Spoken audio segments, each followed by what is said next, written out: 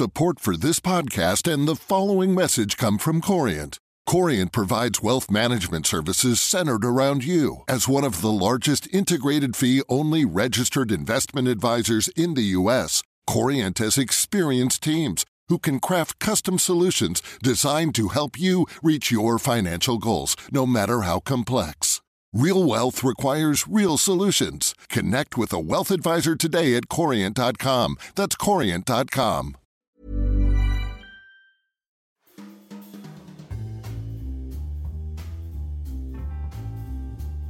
Welcome to Banking Weekly from the Financial Times with me, Patrick Jenkins.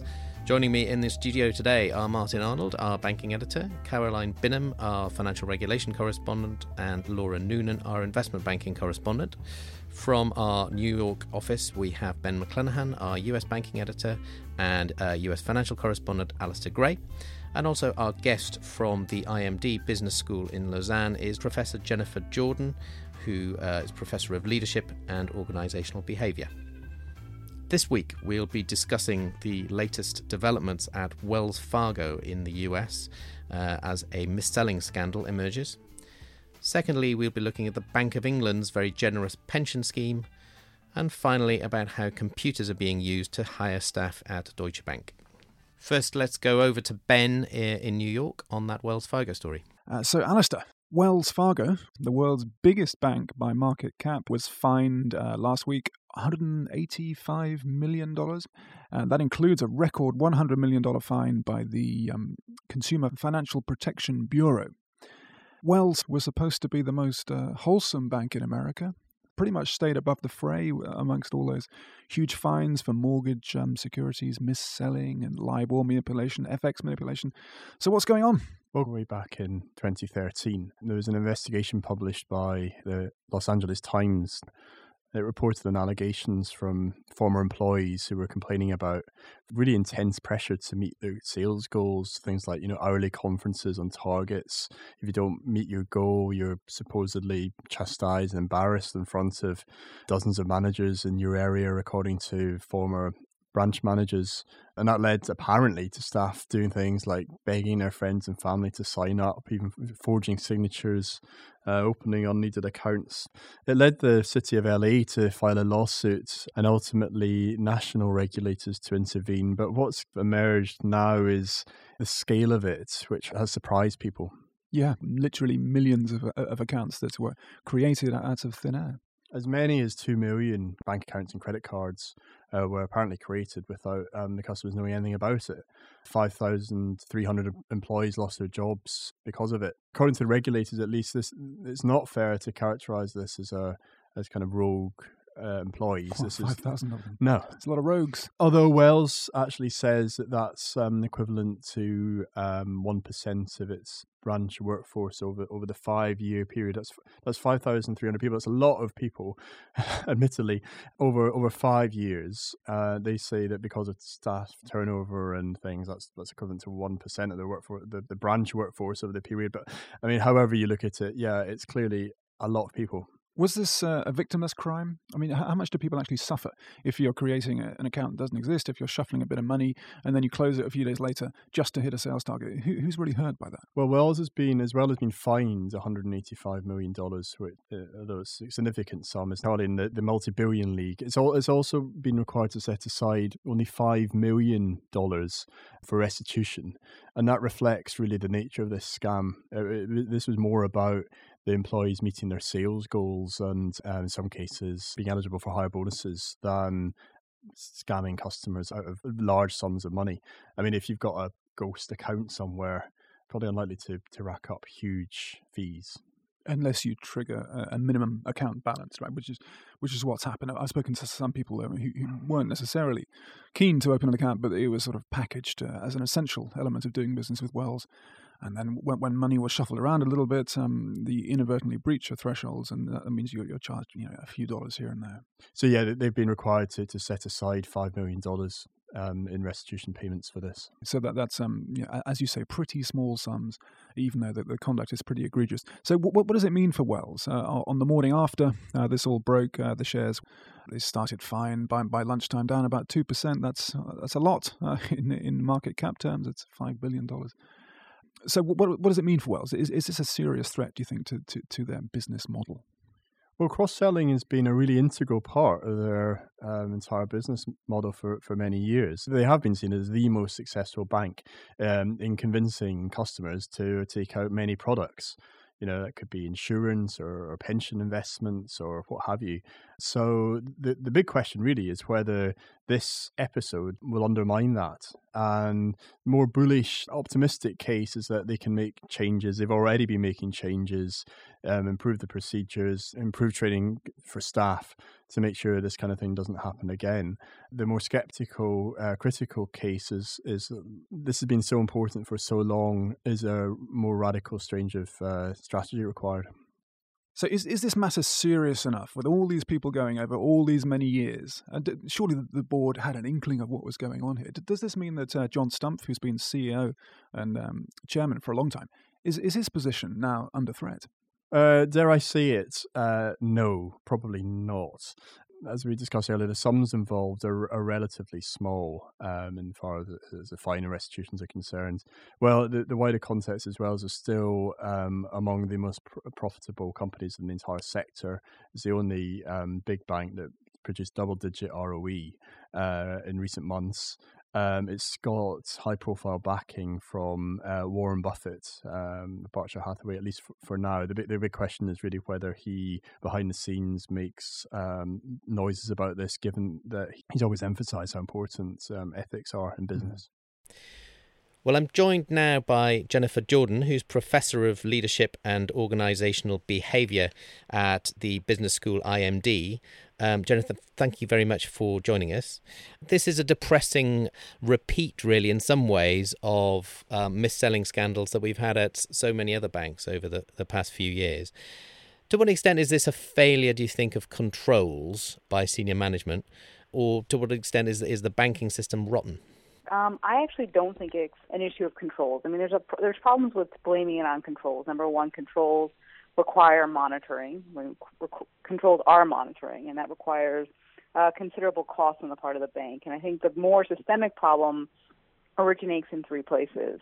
Number one, just in general, the depersonalization of the banking industry. So I'm a social psychologist by training, and actually, by coincidence, I'm visiting a bank here today.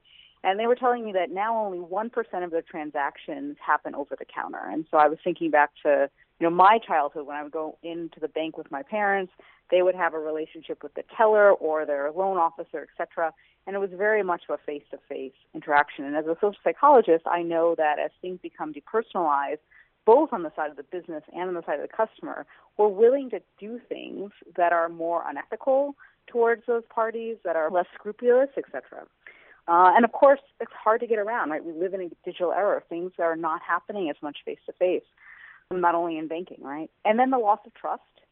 So this is certainly a problem with the banking industry. Unfortunately, Wells Fargo emerged from the banking crisis around 2008 relatively unscathed. So it's a pity that they're now confronting this, right? They were kind of seen as one of the good guys at some point.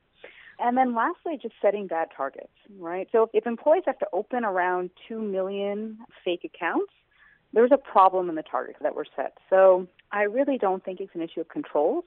I think it's a systemic issue. I also think there was a failure of values-based leadership. So the CEO on their website says, everything we do is built on trust. It doesn't happen with one transaction, in one day on the job, or in one quarter. It's earned relationship by relationship. And unfortunately, that motto, that value statement was clearly compromised here.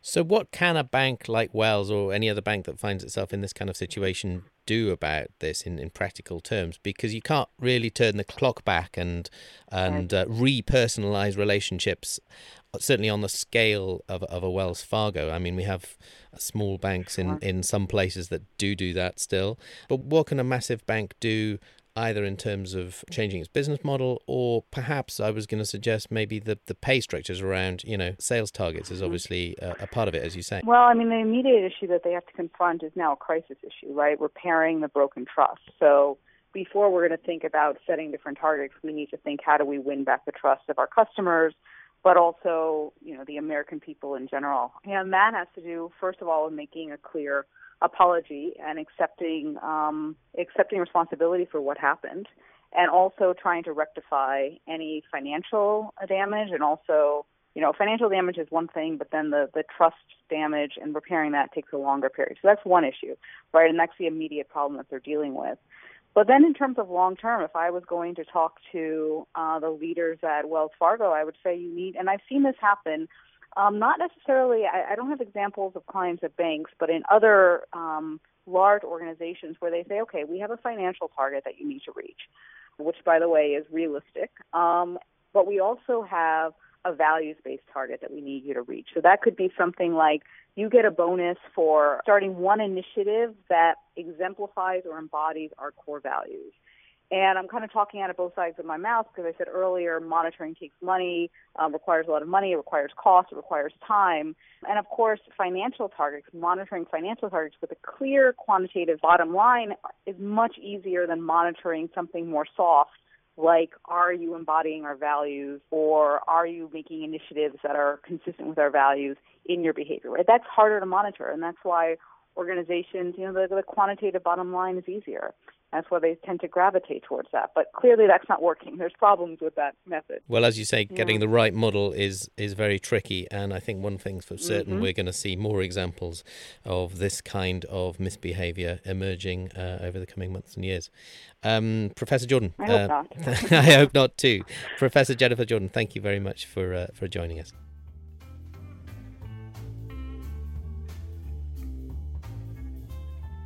So let's go on to our second item. Caroline, you've been looking at a very interesting development of the Bank of England's pension scheme, where it seems like they're being rather generous with their staff. Yeah, that's right. Given that we're facing a pensions funding crisis in this country, which has been widely attributed to the Bank of England's policy of quantitative easing, I thought it might be quite interesting to take a look at the bank's own pension scheme, which is often called gold-plated and all the rest of it. And anyway, it turns out that it's now 100% fully funded, and they've increased contributions to nearly 55% of members' pensionable salary, and that was up from 51.8% in 2014. And these kind of contribution rates would be definitely unaffordable in the private sector. And the reason why this is quite interesting is it looks like the Bank of England is immune to the policies that are having such a detrimental effect on pension schemes in the private sector. It has a defined benefit scheme in the sense that it's no longer final salary. About 8 years ago, the employees were put on an average of their salary over their career that they would then retire on. But it's certainly still very generous. And defined benefit schemes generally in the private sector, and there's about 6,000 out there in the corporate private sector, are the ones that are most affected, really, by QE. Obviously, the other thing to say, I suppose, is that the Bank of England stands out from the broader banking sector. Martin, you've been looking at the pension systems of some of the private sector banks, the likes of RBS and Lloyds, which are both taxpayer-backed. I have, yes, and they've both been forced to take action in the last couple of years as they grapple with the deficits in their defined benefit pension schemes. They've both got very large defined benefit pension schemes. RBS earlier this year fast-tracked a £4.2 billion payment to its DBS scheme and changed its pension accounting policy to help plug its shortfall in its pension fund. And that resulted in a big hit to its reserves, which contributed to a big loss it made last year. Lloyds, on the other hand, has drawn fire from unions for cutting the cost of its DB scheme 2 years ago by capping employees' pensionable pay at existing levels, which generated a £1 billion gain for the bank. The other thing to say about banks in the UK and their pension deficits is that whilst the banks do have among the most generous pension schemes of the FTSE 100 companies, they are, by the regulator, they are forced to hold capital against the risk of their pension schemes and the deficits that they have there. So in a way, they are kind of covered if there is problems in those pension schemes. Back to the Bank of England, Caroline, what are the messages that this whole debacle ascends? Is there going to be any rebellion over it, or is it just going to fizzle? Well, I think certainly Ros Altman, who was the former UK Pensions Minister, has already spoken out quite strongly against it, and some MPs as well. I mean, I think there's just a sense that the Bank of England is perhaps being a little tin-eared about what's going on in the wider economy whilst increasing contributions to its own employees. It doesn't do much to address that issue of the elite of London being seen to be disconnected from the rest of the country, which I know is something that the Bank of England is theoretically very worried about, but in practice perhaps not.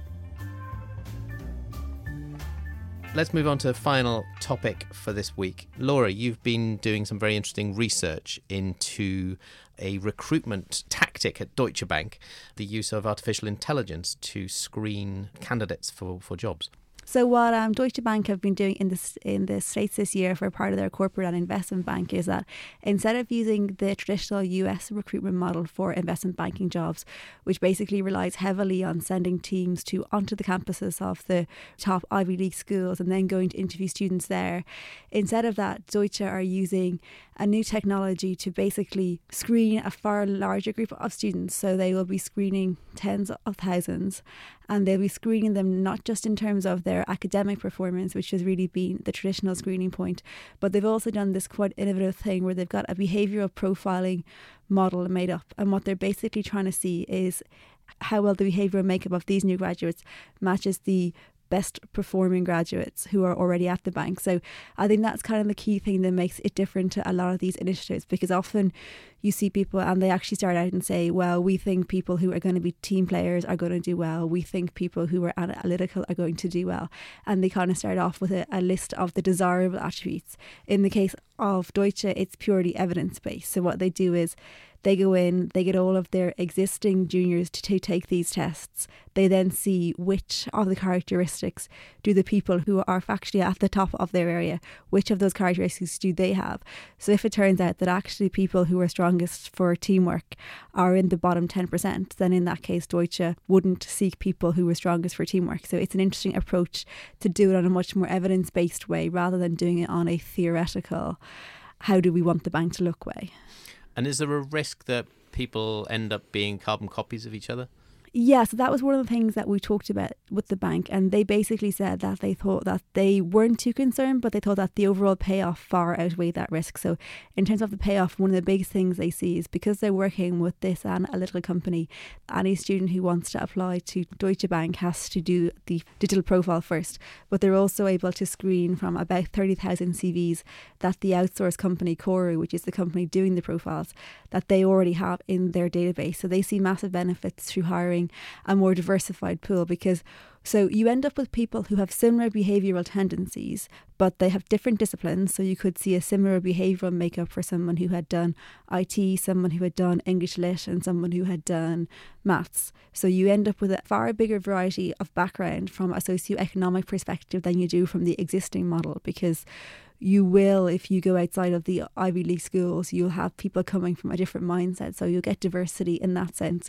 It's obviously totally blind on things like race, ethnicity, sexual orientation, all that. It's obviously totally blind on. So you'll get some kinds of diversification, but that is one of what I think the idea of having people who think too similarly is certainly a danger that the bank and the other employers who do use this technology will be mindful of. Will it catch on? It's already catching on, actually. So I've had questions from various other bankers within other banks asking me for information about this and how Deutsche do this. And I've also been reached out to by several other companies who are offering various analytical tools that they say can also help you tap into a broader range of talent. So yes, there are two different trends here. One is the idea of behavioural profiling, and the other is the idea of really harnessing technology to tap into a broader talent pool. I think certainly harnessing technology for a broader talent pool, that is something which is going to become in the mainstream for not just banking, but for every industry.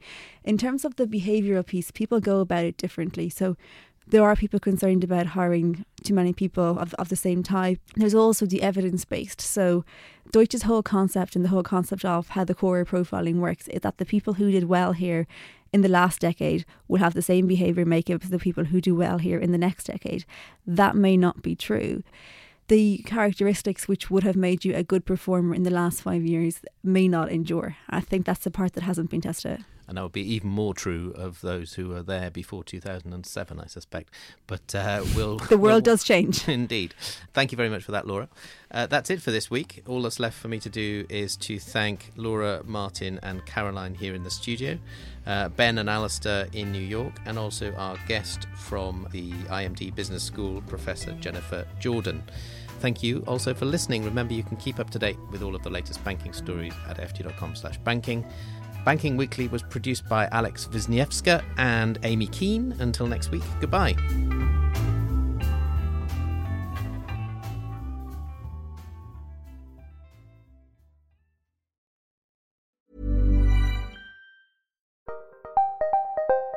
Did you know the Capital Ideas podcast now has a new monthly edition hosted by Capital Group CEO Mike Gitlin? Through the words and experiences of investment professionals, you'll discover who was their best mentor, what's a mistake they made that changed their approach, and how do they find their next great idea. Subscribe wherever you get your podcasts. Published by American Funds Distributors, Inc. Okay, here's the situation. Our daughter Mia is leaving for her first sleepover. We have friends coming to stay, and we just got a puppy. So I go on Instacart and solve everything in one order from Kohl's. Fun PJs for Mia. Oh, new bedding for the guest room. And a vacuum cleaner that actually picks up pet hair. All delivered in as fast as 30 minutes. With Kohl's on Instacart, there's no such we can't fix. Visit instacart.com to get free delivery on your first 3 orders. Offer valid for a limited time. $10 minimum order. Additional terms apply.